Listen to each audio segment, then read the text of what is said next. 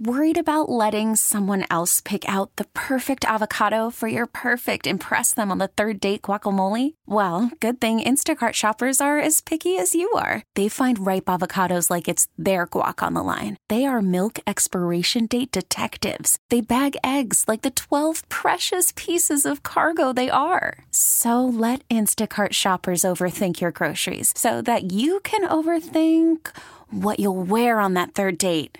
Download the Instacart app to get free delivery on your first 3 orders while supplies last. Minimum $10 per order. Additional terms apply. Okay, picture this. It's Friday afternoon when a thought hits you. I can waste another weekend doing the same old whatever, or I can conquer it. I can hop into my all-new Hyundai Santa Fe and hit the road. Any road. The steeper, the better. Because my all-new Santa Fe is available with H-Track all-wheel drive, so I can hit the trail without a worry in the world. Heck, with 3 rows and best-in-class rear cargo space, I can pack the whole family in with all our gear. We've got available dual wireless charging for our phones, so we'll never lose touch with civilization, and we won't lose touch with the primordial power of Mother Earth. So which is it? Waste the weekend or do something a little more epic? And conquer it in the all-new Hyundai Santa Fe. Visit HyundaiUSA.com or call 562-314-4603 for more details. Hyundai, there's joy in every journey. He gets so crazy at times. Just sounds like... You yell back at your radio. What are you talking about? What the hell? He gets so angry. You tweet to try and calm him down. Now, he gets an hour all to himself. It's Sparky's Midday Madness on The Fan with Steve Sparky Pfeiffer. Presented by the Milwaukee Admirals. Visit them at milwaukeeadmirals.com.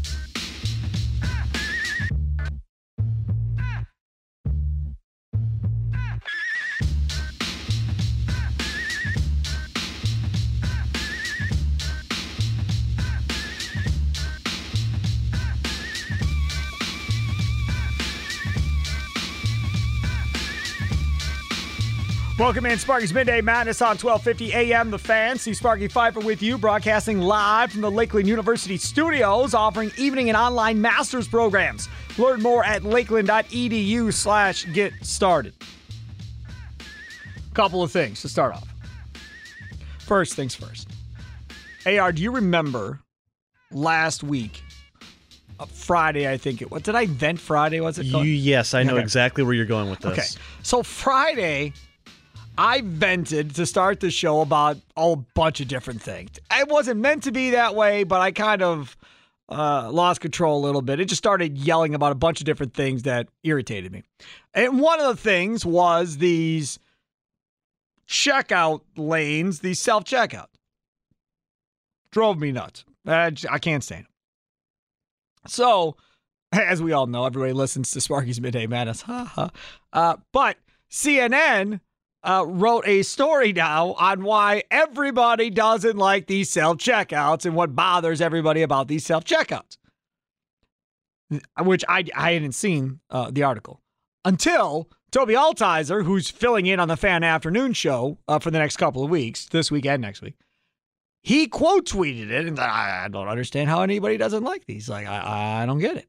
So I immediately fired back. And he and I went back and forth on Twitter for a little bit this morning, back and forth. It wasn't aggressive or anything like that, but just going back and forth. And he's just like, just cannot grasp why I would not like these things. So we are going to talk about this, whether he wants to or not. We are going to have this conversation on the Madness in the Crosstalk segment coming up about 2:45, 2:50, somewhere in that area. We're going to have that conversation.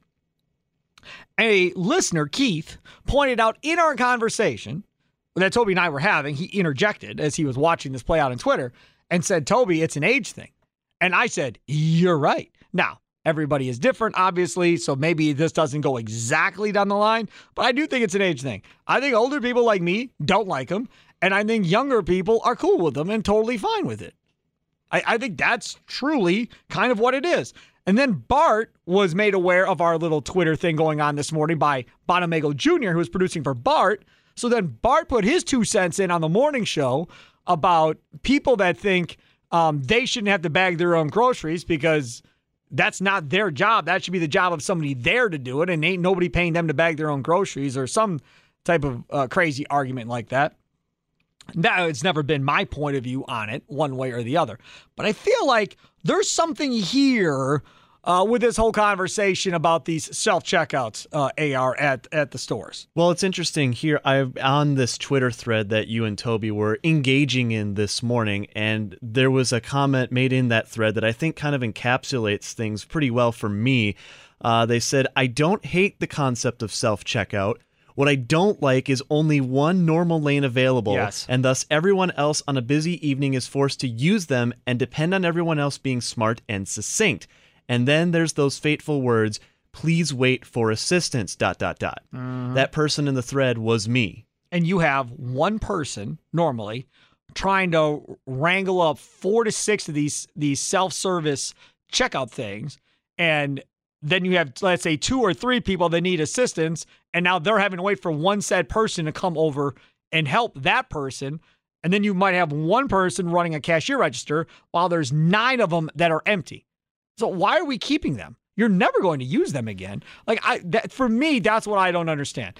It would be one thing if you're just going to say, you know what, tag with it. We're going to save money. This is cost cutting. We don't want to pay all of our employees as many as we've had. So because of all the times, because that's, to me, I think that's exactly what this is cost cutting, because you're saving having to pay all these people. So I can have one person monitor 6 machines, let's say, versus having 6 people running 6 different checkout lines. You understand? So to me, it is all about cost cutting, and that's why these companies are doing it, to make themselves more money at the end of the day, which is fine. That's the job of a person running their companies, to make as much money for themselves as they can. I get that. No question.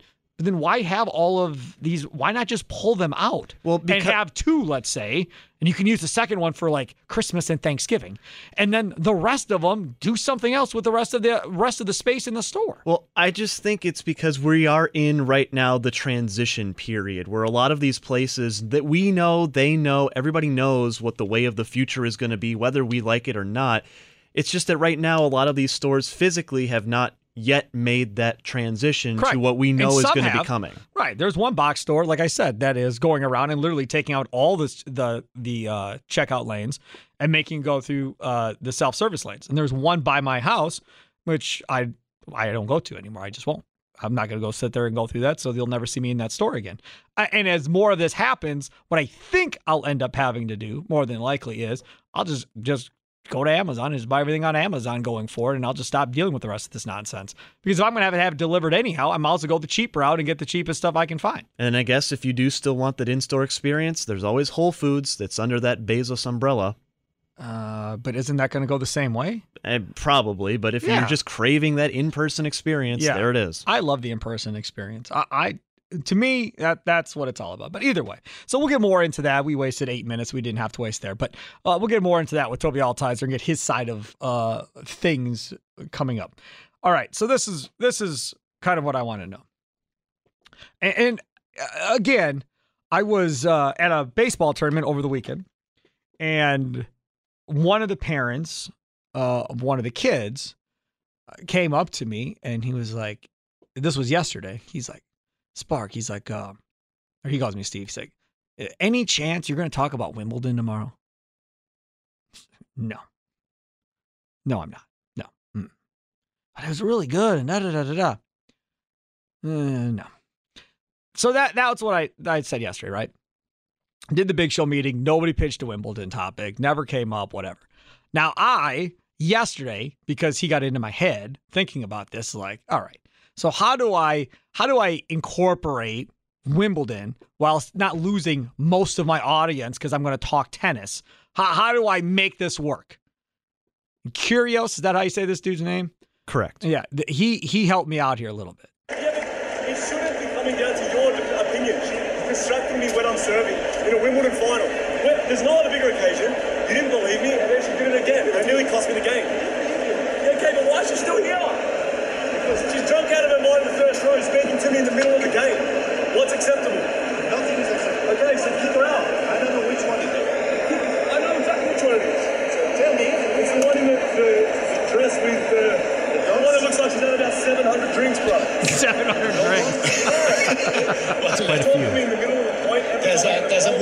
have said something at the wrong time, but I don't know about talking to him between every single point. There's a guy with an Akubra hat who I assume is an Aussie supporter who had a word with her about 10 feet away.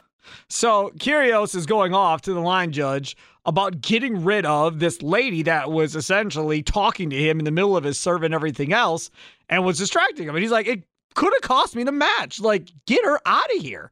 And he was saying that she was drunk. And then at one point he's like, she's like 700 drinks in. How do you not know which one it is? Looking over there at the lady. So here's my question. Because I'm old enough, as some of you are that listen to this station, to remember John McEnroe, Yvonne Lendl, Boris Becker, Jimmy Connors, right? Those guys.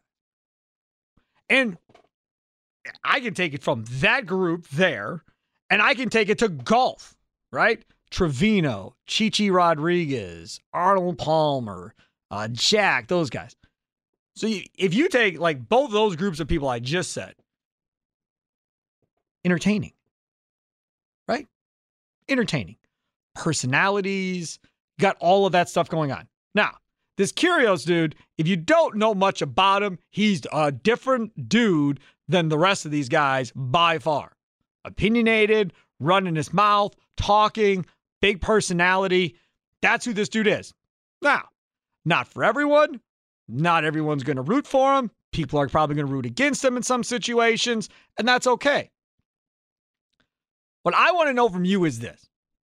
What sport that you don't watch do you think you would watch if it had blank in it?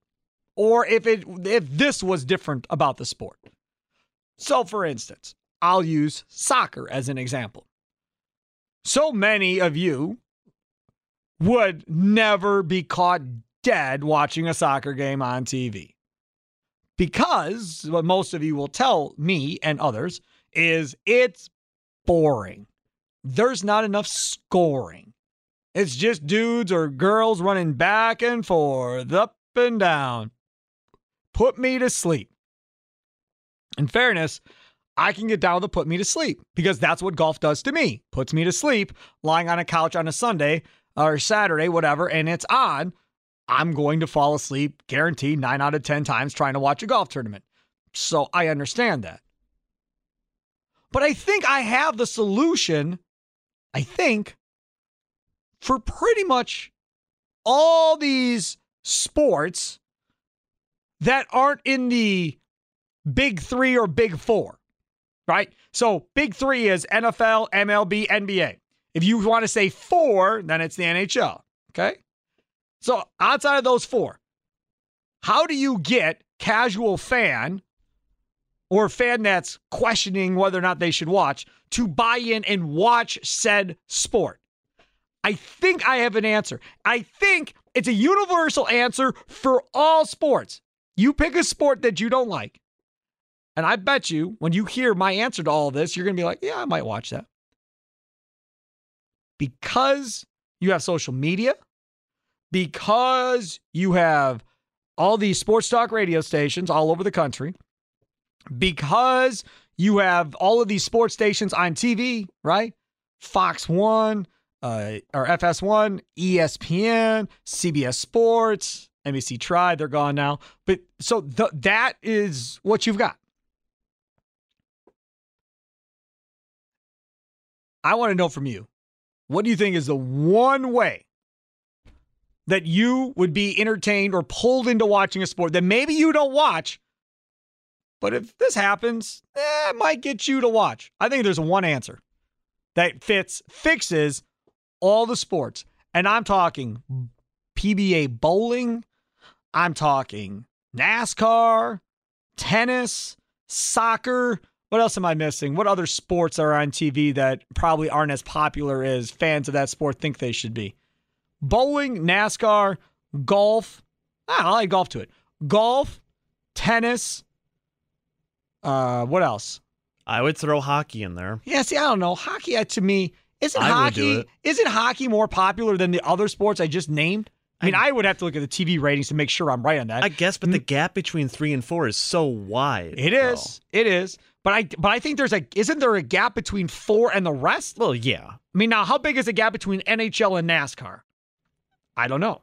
From a TV rating standpoint, is there a huge gap between those two? I would say so, because the epitome of NASCAR, the final chase for the Cup, draws nowhere near what a Stanley Cup final would. Good point. Yes. Because the NHL does draw well once they get to the postseason. So many people say they won't watch the NHL, but when the playoffs start, then they come around and then they're in on the NHL. Kind of like baseball. Yeah. On a national scale. NBA is the same way, too.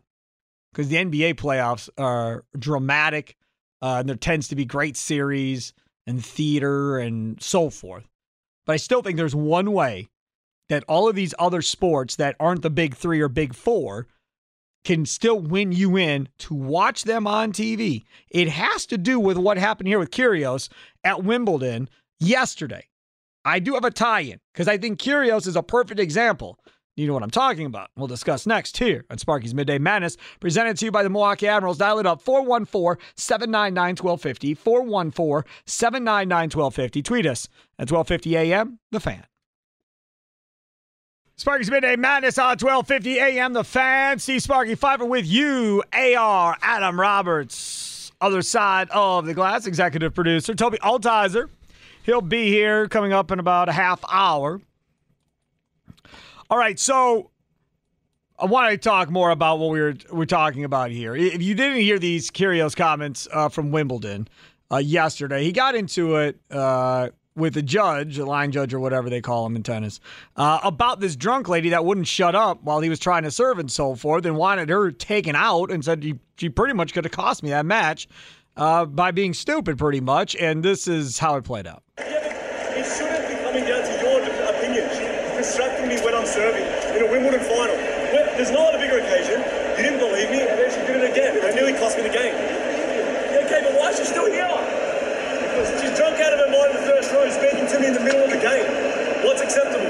Nothing is acceptable. Okay, so kick her out. I don't know which one it is. I know exactly which one it is. So tell me. It's the one in the dress with the one that looks like she's had about 700 drinks, bro.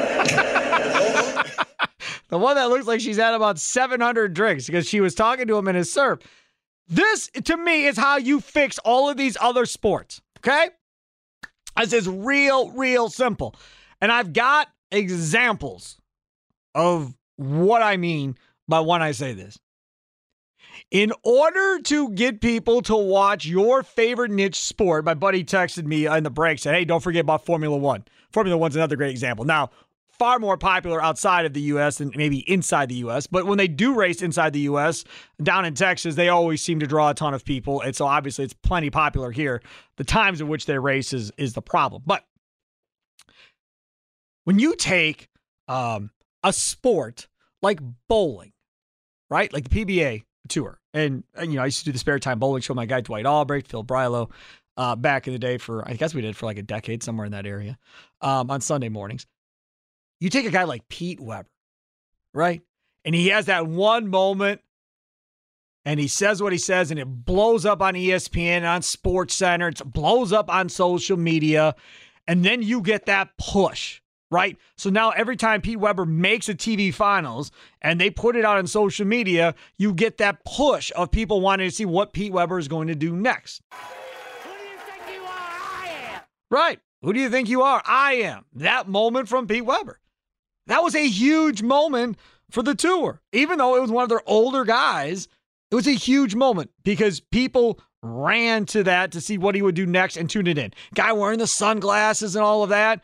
And you had people talking about it in other sports as well. Huge moment. Big personality is Pete Weber.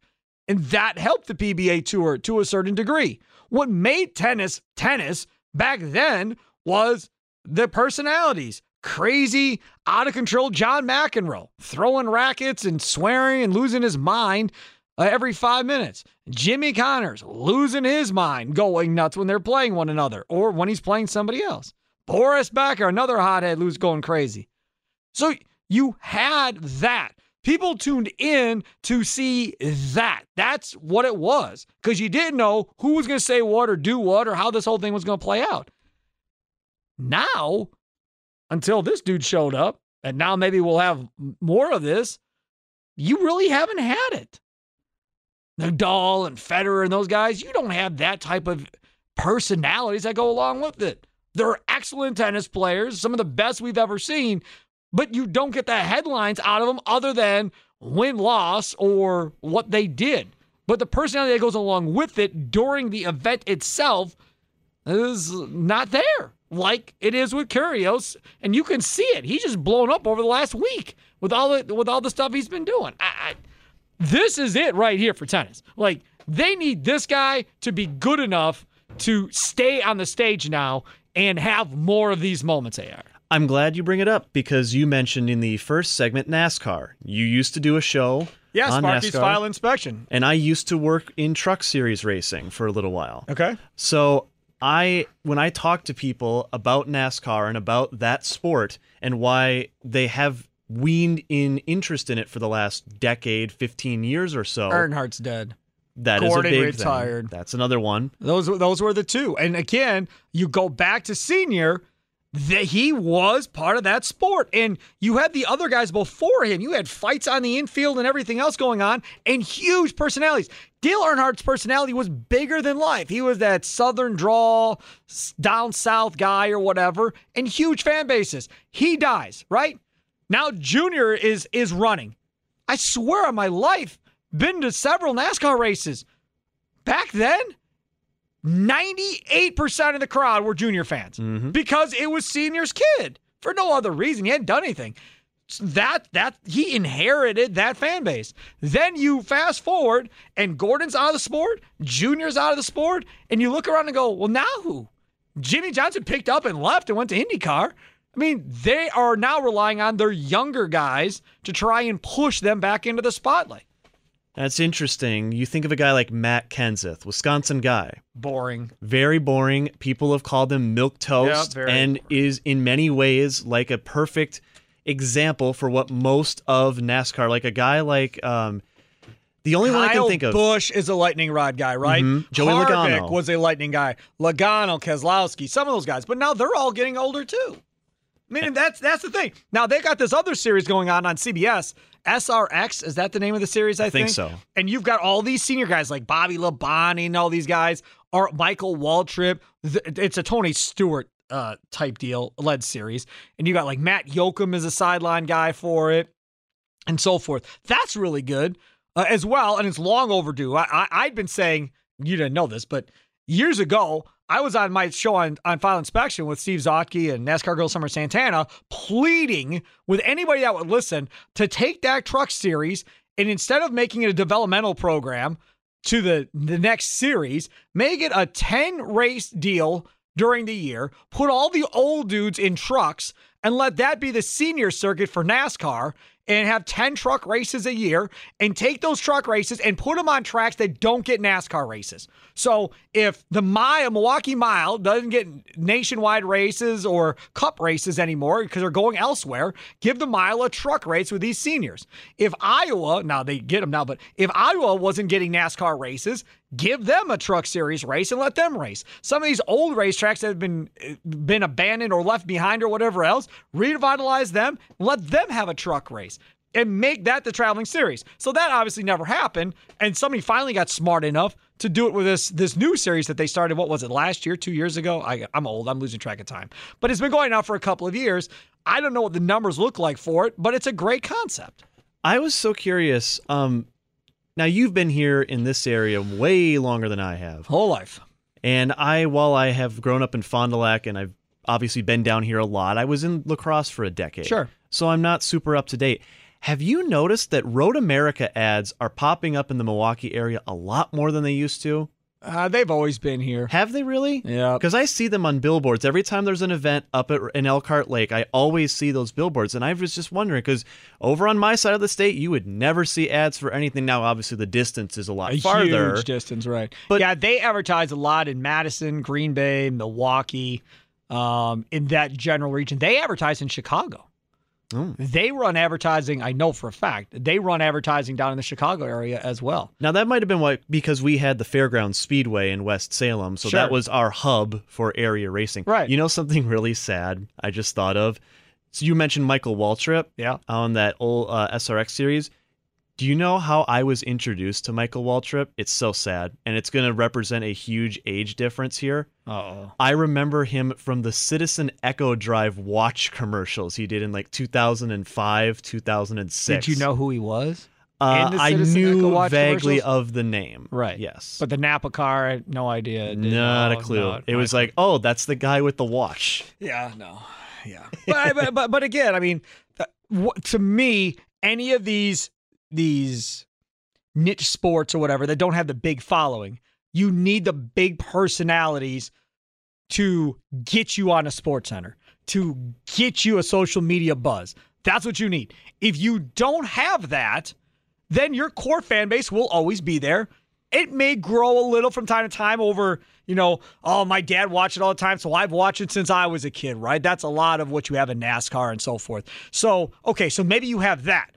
But expanding outside of that probably doesn't happen unless you have the gigantic personalities that do things to get you that national buzz. And you can't create them. I can't make Matt Kenseth interesting to the point where that's going to happen. He is who he is. He's a great dude. Mm-hmm. Interviewed him a bunch. Like, no problem.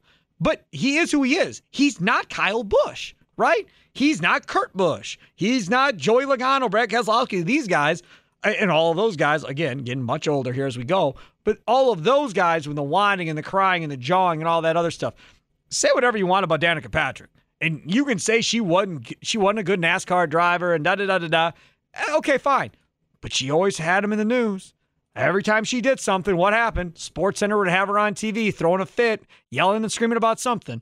IndyCar, same thing. Had him up on TV screaming and yelling and having a fit. IndyCar right now is a fairly deep sport as far as driver talent goes. I mean, it is really deep. And who's talking about it? Who's talking about it? Nobody. I mean, it's really good right now, and nobody's even mentioning it. Honestly, at my other job, a lot of the guys I work with are big Formula One fans. They'll get together and they'll watch the races even before we start our work at like 5 a.m. I asked them when the 500 was coming up, so are you guys into that at all? IndyCar? Nope. No interest whatsoever. You know where else this could be applicable? Olympic sports. That's different. Really? No, that's a whole different thing, right? Because the reason why I think Olympic sports, first of all, when we get to Olympic sports, maybe I'm wrong. So I think you have a fan base that looks at it and says, if it's got a flag, I'm watching it, right? If the United States flag is on it, regardless of what it is, and they're playing other countries, I'm watching and cheering for the U.S. Got that group of fans. Then you have another group of fans that watch the Olympics for the sport they participated in high school or growing up. Like I was a swimmer in high school and swam in college and can't wait to watch swimming in the Olympics, right? Or I played water polo in high school or whatever else. I can't wait to watch it in the Olympics or whatever, right? So then you have those people that tune in to see that certain sport. And then you have another group of people that want to watch the sports that they deem as possibly dangerous and something crazy could happen, right? Like downhill skiing and that type of stuff where some guy could go tumbling down a hill or something. So then you have those that, okay, this is crazy. I'm going to watch this and appreciate that. But I don't know how many people watch the Olympics just to watch the Olympics without having one of those tie-ins. I think you're in one of those groups, and then I think whatever else is left, I think is small. And then probably larger than the other group. But then how do you get those in? A loudmouth talking skier, maybe. I guess maybe that gets you to watch skiing. I don't know. I mean, Ryan Lochte certainly had a very polarizing personality when he was on the Olympic swim team. I don't know how many people it brought in, but it was something that every time you saw him, that was attached to him and it was a talking piece. Sure, absolutely. And then, of course, Michael Phelps. Now, I'm talking about outside of his greatness in the pool, which is undisputed. The guy was an absolute machine. But he also, once he got into that upper echelon of swimmers, he had a little bit of an edge, which was earned, but it still was an edge that would draw people in, I think, a little bit. And also to see if he can set another record, get another gold. I think when you talk about the Olympics, if you want to draw people in more than what you have already, then there has to be a country that this country absolutely despises and hates. I didn't want to say that, but that's got to be a little part of it, I think. But that country also has to be good. Yeah. Like, it can't be, we hate this country and they're last in everything. Oh, nobody's going to tune in to watch that. But yeah, that's what U.S. Soviet Union was back in the day, right? U.S. Russia. That's what that all was. Miracle on Ice and all that stuff. We all hated them. That's what that was. And we were kind of the underdog in that whole thing on top of it. So now you really had added interest to slay the dragon, and the dragon that you didn't like. And that's what goes along with all these sports we're talking about. Tennis, bowling, NASCAR, soccer, all of that is you got to have that big personality that people either love or people hate. But they have an opinion one way or the other. And if you say their name, they can tell you about that person. That's the big thing here. Whatever somebody evokes emotion. If you got a bunch of people that don't evoke emotion out of the fan base, then you're going to have a hard time bringing people in to watch that sport. I think we felt a watered-down version of it around 2010 when Vancouver hosted the Winter Olympics, the USA-Canada rivalry that existed. Yes, I say watered down because nothing could compare with what the Soviet Union and the U.S. had in the 70s and 80s. No. And I'm not even going to try to But the U.S.-Canada thing is kind of an NHL thing, too, to a certain degree, right? I mean, that's kind of what plays into that for sure. All right, Bob Nightingale comes up next. Odyssey MLB Insider, USA Today MLB columnist. We had him on early in the first hour of the Wendy's Big Show. He had a report over the weekend talking about the fact that the Brewers are open for business on Josh Hader, telling teams that, hey, look, we'll field offers. So does that mean they're going to trade him? Probably doesn't necessarily mean they're going to trade him. But the fact that they've made it known that they're willing to open up the phone lines and they'll consider it really for the first time is interesting. And we'll talk to Bob Nightingale and we'll replay that for you. Coming up next, don't forget Fan Afternoon Show with Toby Altizer up at 3. Worried about letting someone else pick out the perfect avocado for your perfect impress them on the third date guacamole? Well, good thing Instacart shoppers are as picky as you are. They find ripe avocados like it's their guac on the line. They are milk expiration date detectives. They bag eggs like the 12 precious pieces of cargo they are. So let Instacart shoppers overthink your groceries so that you can overthink what you'll wear on that third date. Download the Instacart app to get free delivery on your first 3 orders while supplies last. Minimum $10 per order. Additional terms apply. Okay, picture this. It's Friday afternoon when a thought hits you. I can waste another weekend doing the same old whatever, or I can conquer it. I can hop into my all-new Hyundai Santa Fe and hit the road. Any road. The steeper, the better. Because my all-new Santa Fe is available with H-Track all-wheel drive, so I can hit the trail without a worry in the world. Heck, with 3 rows and best-in-class rear cargo space, I can pack the whole family in with all our gear. We've got available dual wireless charging for our phones, so we'll never lose touch with civilization, and we won't lose touch with the primordial power of Mother Earth. So which is it? Waste the weekend or do something a little more epic? And conquer it in the all-new Hyundai Santa Fe. Visit HyundaiUSA.com or call 562-314-4603 for more details. Hyundai, there's joy in every journey. I'm Sandra, and I'm just the professional your small business was looking for. But you didn't hire me because you didn't use LinkedIn Jobs. LinkedIn has professionals you can't find anywhere else, including those who aren't actively looking for a new job, but might be open to the perfect role, like me. In a given month, over 70% of LinkedIn users don't visit other leading job sites. So if you're not looking on LinkedIn, you'll miss out on great candidates like Sandra. Start hiring professionals like a professional. Post your free job on linkedin.com/recommend today. Sparky's Midday Madness on 1250 AM. The Fan, live from the Lakeland University studios, offering evening and online master's programs. Learn more at lakeland.edu/get started. Over the weekend, Bob Nightingale, USA Today Sports, baseball MLB columnist, had a piece in which he mentioned that the Brewers are open for business on Josh Hader, taking calls and letting teams around the baseball know that they will take calls on Josh Hader. That does not mean they'll find a deal worth trading him for, but they are telling everybody that, okay, he's a free agent after next year. We think we can do good enough with Devin Williams and Brad Boxberger, how we currently sit. We can still probably win the division with those two guys closing out games at the back end. We feel comfortable now maybe moving him for a gigantic package that we are pretty sure we can get. So let's see what you got.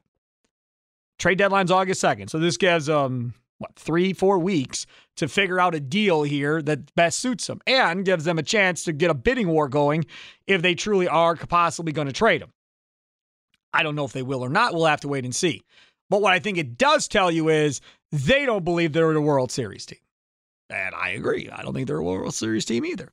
I think they're a playoff team. I think they win the division. And they get to the playoffs. Dodgers, Braves, Mets, that's an awful lot to deal with. I personally don't think they can get past those guys or multiples of those teams in order to get to a World Series and then possibly win it. They just don't have enough. And I think the front office realizes that and realizes, all right, look, we just get in the playoffs. That's 5 straight years.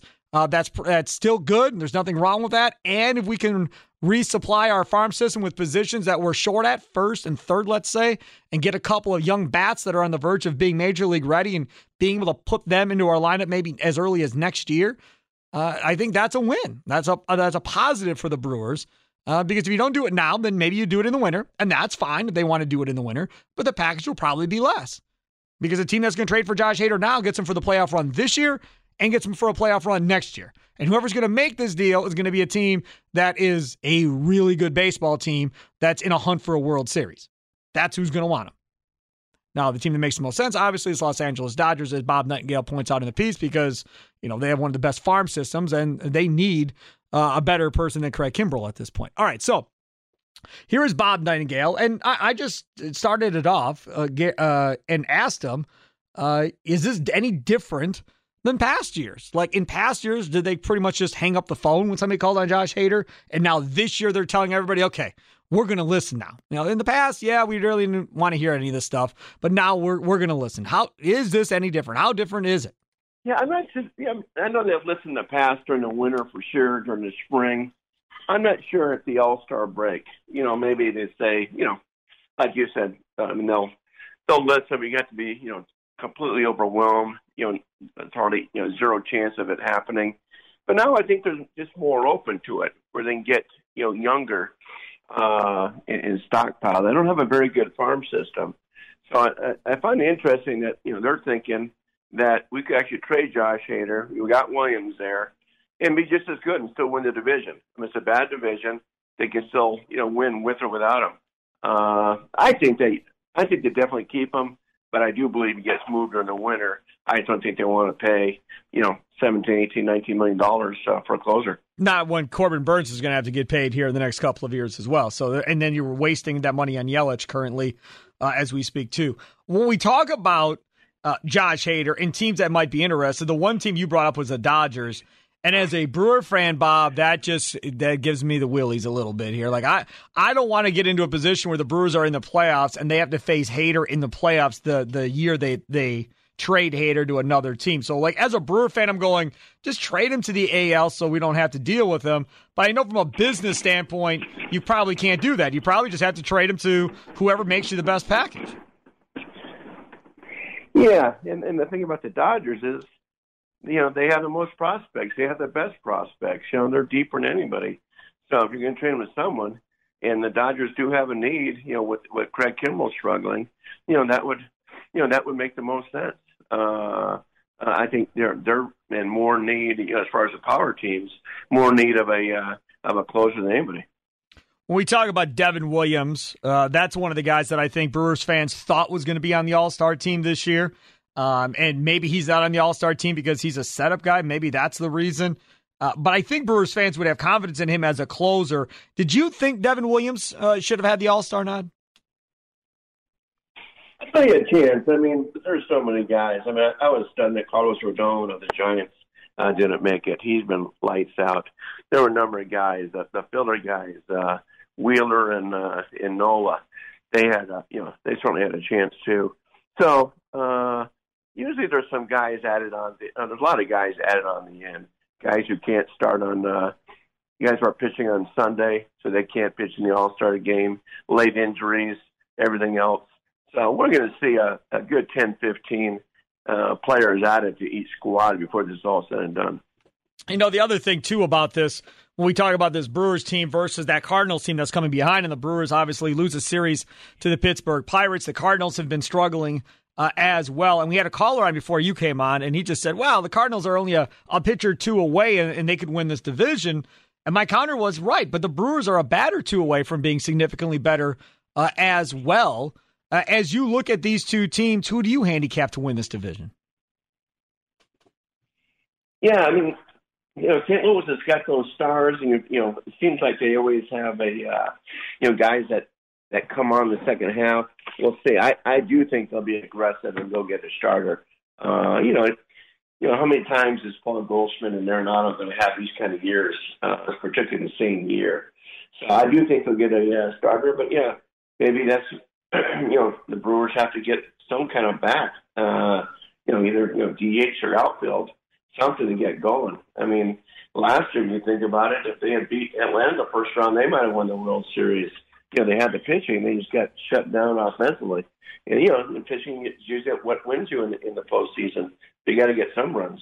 Well, that's just it. Talking with Bob Nightingale, Odyssey MLB Insider, USA Today MLB columnist. Follow him on Twitter at Beat Nightingale. And we were talking with John Heyman about this last week when we had him on. There's just not a lot of bats out there. I mean, when Benintendi is apparently your best bat in Kansas City, that's not a really high bar. So I just don't know if there's enough out there for a team that needs bats like the Brewers.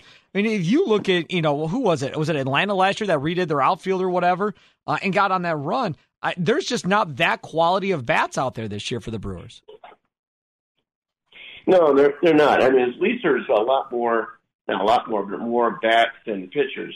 I mean, if you want a starting pitcher, and you got Luis Castillo of the Reds and a big drop-off. You don't know what's going to happen to Montas of Oakland. He misses, only pitched one inning last start, sprained shoulder. That's got to, be some red flags there.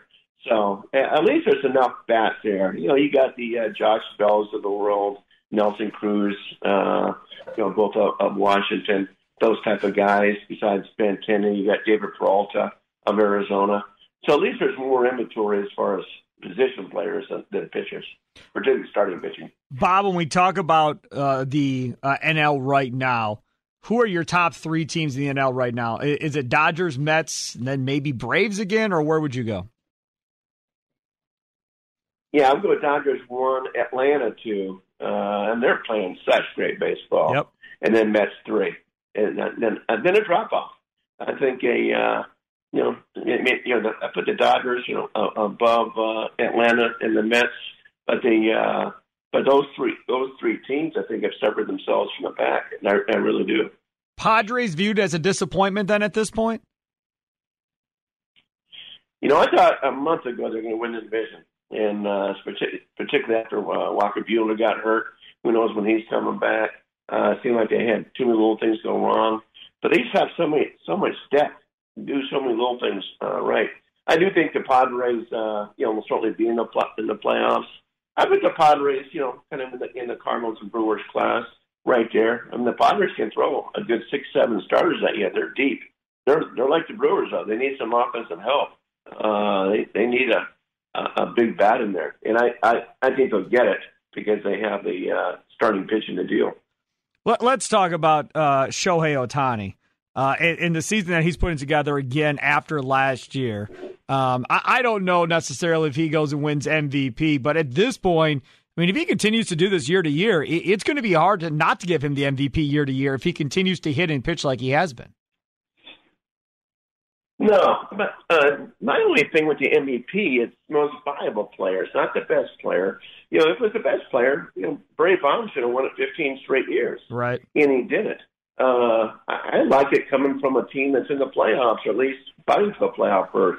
I mean, you and I could, replace Shohei Ohtani, and the Angels are still going to stink. They're not going to win more games. If I lose them more, you know what I'm saying? It's not, you got to be a difference maker a little bit. I found it fascinating that in the All-Star balloting by the players, remember now the players vote for the pitchers, right? That the players did not vote for Ohtani as a pitcher or Kershaw for a pitcher, for that matter. I found that intriguing. Yeah, that is interesting, right? Because, I mean, he made it both as a pitcher and as a hitter, correct? Yeah, but MLB stepped in and made him the pitcher. He got voted by the fans at the DH, but the players did not vote him. I'm sure the players probably had him high as a DH, either first or second. But it's interesting that they didn't have him among the top, 10, 12 pitchers. I will simply say this, that if Major League Baseball has a brain, they let Ohtani hit too. You just figure it out. He did it didn't he do it last year? Didn't he hit last year in the All-Star game and he pitched, Ohtani? Like you just figure it out. Like he's going to do both, and that's it. You can't have Ohtani in the game and then never hit. That doesn't make any sense to me whatsoever. People are going to want to see him hit a home run or do whatever he's going to do out there on the field. It's baseball. Watch him screw it up. I know. I understand, AR. I get it. But I'm just saying, like, you can deem him a pitcher, but you better figure out a way to get him let him at least get one at bat in the baseball game on top of everything else. That's all I'm saying. All right, take a quick time out. We'll come back. We'll hear from our guy, Toby Altizer. Fan Afternoon Show straight ahead. Welcome in. Sparky's Midday Madness presented to you by the Milwaukee Admirals. I had a great time out at Summerfest. Don't forget, they'll be at State Fair as well. Check out for more information at MilwaukeeAdmirals.com. Again, MilwaukeeAdmirals.com. Toby Altizer joins us now here in the Lakeland University studios. He gets ready for the Fan Afternoon Show coming up from 3 until 6. You'll have Toby as your host for the next couple of weeks, hanging out with you. Before we get to what's coming up on your show, a couple of things to get your thoughts on this show. Yeah, I was listening, driving in. Okay, not that. I want to get your thoughts on this. So Major League Baseball, remember, agreed that you could trade compensation picks now in the amateur draft, which is coming up now. The Atlanta Braves today acquired the number 35 pick in the 2022 first-year player draft. So that's a comp pick, okay?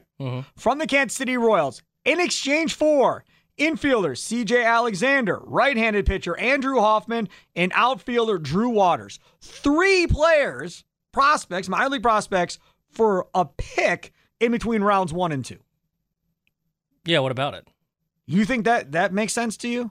Yeah. I'm floored by it. Like, I just... Yeah, I like it if I'm the Braves. I'm shocked by it. If I'm the Braves, I like it because you get a pick that's... Right, I agree. Before the second round, so essentially a first-round pick, and you've seen Drew Waters at the major league level, and he hasn't necessarily panned out. He's kind of blocked at this point, too, because their Harris kid that's come up is... Michael Harris is the truth. Hitting the ball extremely well. And speed, he's got everything. And I was reading some people from Braves Twitter talking about it, and they've done a good job of identifying what their outfield talent's going to be, because they traded Christian Pache in the offseason out to Oakland. Right. Because they realized he wasn't going to be a major league caliber bat. So they're like, we can live without defense. So they bring Harris up. He's been good. They have no need for Waters anymore. You get a pick that's essentially a late first rounder. And I think it's a great move for the Braves. And then at the same point, it's worth it for the Royals because you bring in a guy that maybe, if he hits his potential, because Drew Waters has been a pretty highly rated prospect, he can come in and maybe take the place of Benintendi once he heads out. Well, it's interesting because you're right. Waters is 23. They get this kid, Andrew Hoffman, who is 22 and has been between single A and high A 2 seasons, has an ERA of 2.46 in that time. And again, only 22. And then this other kid, C.J. Alexander, is an infielder. He's 25, so he's a little bit older. And I'm not sure how he ends up going. He hasn't hit all that well in the minors, but he was a 20th round pick in the 2018 draft. That just seems like a lot of 3 players for a guy that literally you have no freaking clue of what he's going to be when you take him in the amateur draft at this point. So, well, the other thing is they're trying to create some space, I believe, on their 40-man because they brought in Robbie Cano. Yes. So they're getting rid of Drew Waters. Who's starting against the Mets. It doesn't make any sense. Why right is Robbie Cano... He hit making well. His rounds. He hit well in AAA when he was down there. He's hitting over 300, I think. Whatever you say. I'm just saying. Robbie Cano, come on. At this point in his career, I mean, this isn't Robbie Cano from 2015 or something. All you're trying to do is catch lightning in a bottle for a couple months. Yeah, I guess it worked for him last year. If Robbie Cano finds the fountain of youth in October, this all looks genius. I mean, last year they brought in 3 dudes or whatever at the deadline, and it worked out. So 3 outfielders. They redid the whole outfield. Why not? Right. Okay, Toby Altizer, what's coming up on your show? Going to start off the show by asking you, what do you honestly want out of the Brewers? And I was talking to Adam beforehand. Can you give me, Adam, exactly what I'm trying to ask here? So the way I approached it when you approached me with this topic in question was, oh, I get it. So basically you're asking, what do you want from me? That's exactly what I'm asking with the Brewers. What do you want from the Brewers? Because they're a successful baseball team. They are spending the most money that they've ever spent in the franchise history. They're first in the division, and yet I've seen trade Josh Hader talk today on this station. Bob Nightingale with the report over the weekend. That's fine. I've seen that talk. I've seen let's sell off and start over. I've seen we're terrible, trade Adames, move on from everyone. I've seen this is a bottom-feeding team. What is it? This is, for me, it's I said it earlier. Everybody can be had at this point outside of Corbin Burns. He's untouchable. Anybody else, if somebody comes with a great offer, you move them. And again, I'm different than everybody else. I've talked about this before. I would attach Ashby and some decent prospect with Yelich to get rid of Yelich and get rid of that contract to give you the opportunity to possibly sign Woodruff and Burns long term. That's what I would do. And it's completely unconventional. I understand that. But you're Milwaukee. You can't be stuck with this contract if he doesn't ever figure out how to become more than a 300 slap hitter. Well, I mean, you can't. Here's the other thing, Sparky. I talked about this a couple weeks ago.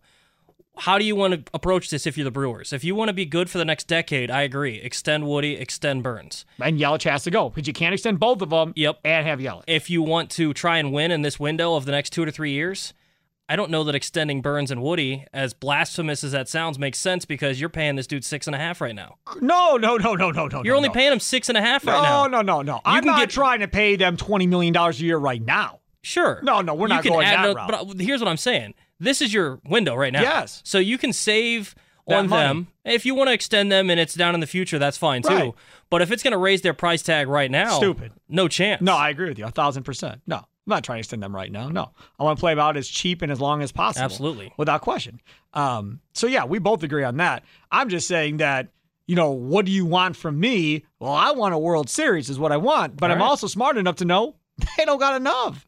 They just don't got enough right now. And they're too far away to say that, well, if we keep Hader and we get a bat, we're good. No, you're not. So now if I keep Hader and I get 2 bats, now I'm good. Maybe, depending on how those bats play when you get them and they don't go back to being what they were prior. So trading Hader to me in the winter makes a lot of sense. Trading Hader to me now is very un-Brewer-like as far as what history says, okay? But you're going to get the biggest bang for your buck if you move Hader now versus if you wait to the winter. That's my prop. That's my thing. Can they win the division, as Nightingale points out, with Williams and Boxberger? And Nightingale points out the Brewers believe they probably can. I agree. I think they can still win the division with those 2 guys in the back end of the bullpen. Because when Peralta comes back, Ashby's going back to the pen, and now you got Ashby, Boxberger, and Peralta 7, 8, 9. That should be good enough. Mm-hmm. Now, are they going to be Hader? No. They're going to blow a couple. But they're going to be still better than what the average is around baseball for closers. So you'll still be in a position. And we're looking at the top 5 prospects for the Dodgers because that was the team that was brought up. They've got they have 2 guys that play first of some sort, first, second, or first, second, third, whatever. So you need first and you need third. You have none of that coming up in your farm system. So that fills 2 needs. Their top guy is a catcher. I don't think you necessarily need a catching prospect, but they've got a pitching in that top prospect. I mean, if you get 3 or 4 of those top 5 prospects, let's say you get both dudes that are the first baseman, second baseman, first base, second, third base prospects, and Gavin Lux. And it's those 3 for Hader. Lux automatically becomes your best hitter, hitting over 300. He slides into second base. Mm-hmm. Now I can trade Colton Wong to another team and get me another prospect or whatever I can get for Colton Wong at this point, and Gavin Lux is my future at second base. If you do that, that means you're telling Urias, you're probably not my future, at which point now you can start debating what you want to do with Urias going forward as well. If you look at Willie Adames and go, maybe last year was just luck. Maybe he's not that guy after all. Mm-hmm. And you want to move Adames and move Urias back to short, you have that option too. But to sit here and look at this and go, yep, we're good, no need to tinker, we got it, I think that's ignorant. I don't think you are good right now. Not good from a World Series standpoint. You're not beating the Dodgers, you're not beating the Mets, and you're not beating the Braves with this roster. So you're not in the boat at all of let's move a couple guys at the deadline, try to improve, but let's hope we catch lightning in a bottle, and then we'll figure it out in the offseason. There's too much. I mean, I'm fine waiting and move Hader in the offseason. If that's what you want to do. I'm not going to be mad. But I get opening up the phone lines and saying, somebody knocks our socks off, we're out.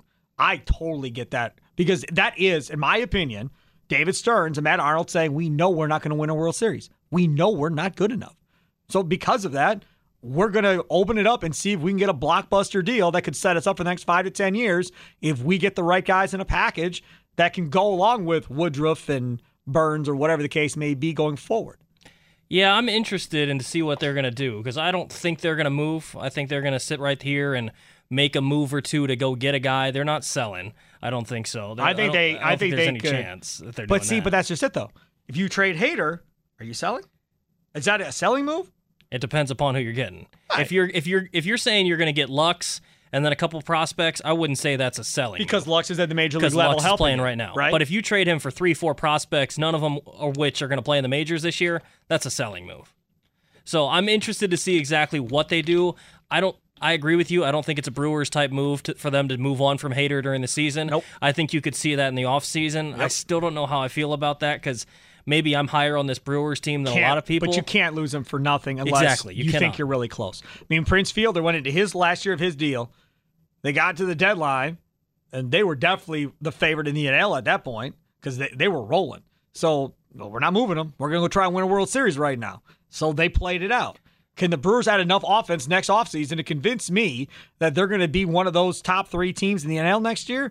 I don't know how. I don't know how they would add that much offense in one offseason unless you're trading away pitching to get bats. Well, and the Brewers have found a way to develop pitching, whether it's going to be starters, relievers, Devin Williams. Other people's cast-offs. Devin Williams has looked all the bit of a major league closer. So, Sure I mean, has. if you decide to move on from Hader, which I'm still not in favor of, you've got ways to fill in the holes. Correct. Definitely. And that's just crazy to me that we're talking about the Brewers are developing pitching. Never in my life did I thought we'd ever be having that conversation. All right, what else you got? Coming up at 4, we'll talk about the Bucs offseason. What grade would you give them this year? Tim Allen comes up at 4:30. We'll do some draft mockery. I think we're going to do baseball jargon. Mm-hmm. Yeah, they've done that before. Yeah, it's been a while though. Yeah, they've done that before. Yeah, it's been a little bit of a time, so I think we can re-roll that around. Yeah, that's a good one. I don't mind that at all. All right, there he is. Toby Altizer coming up. Fan afternoon shows coming up today. Don't go anywhere. Stay tuned for Toby. I know I told you we were going to talk about these stupid self-checkouts and everything else. I can grill him during the show. It's already 3:05. We got to get to his show. That's next. This episode is brought to you by Progressive Insurance. Whether you love true crime or comedy, celebrity interviews or news, you call the shots on what's in your podcast queue. And guess what? Now you can call them on your auto insurance too with the Name Your Price tool from Progressive. It works just the way it sounds. You tell Progressive how much you want to pay for car insurance, and they'll show you coverage options that fit your budget. Get your quote today at Progressive.com to join the over 28 million drivers who trust Progressive. Progressive Casualty Insurance Company and Affiliates. Price and coverage match limited by state law. You could spend the weekend doing the same old whatever, or you could conquer the weekend in the all-new Hyundai Santa Fe. Visit HyundaiUSA.com for more details. Hyundai, there's joy in every journey.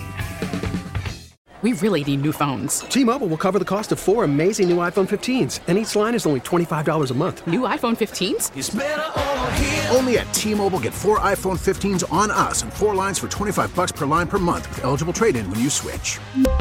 Minimum of 4 lines for $25 per line per month with autopay discount using debit or bank account. $5 more per line without autopay, plus taxes and fees. Phone fee at 24 monthly bill credits for well-qualified customers. Contact us before canceling account to continue bill credits or credit stop and balance on required finance agreement due. $35 per line connection charge applies. See T-Mobile.com.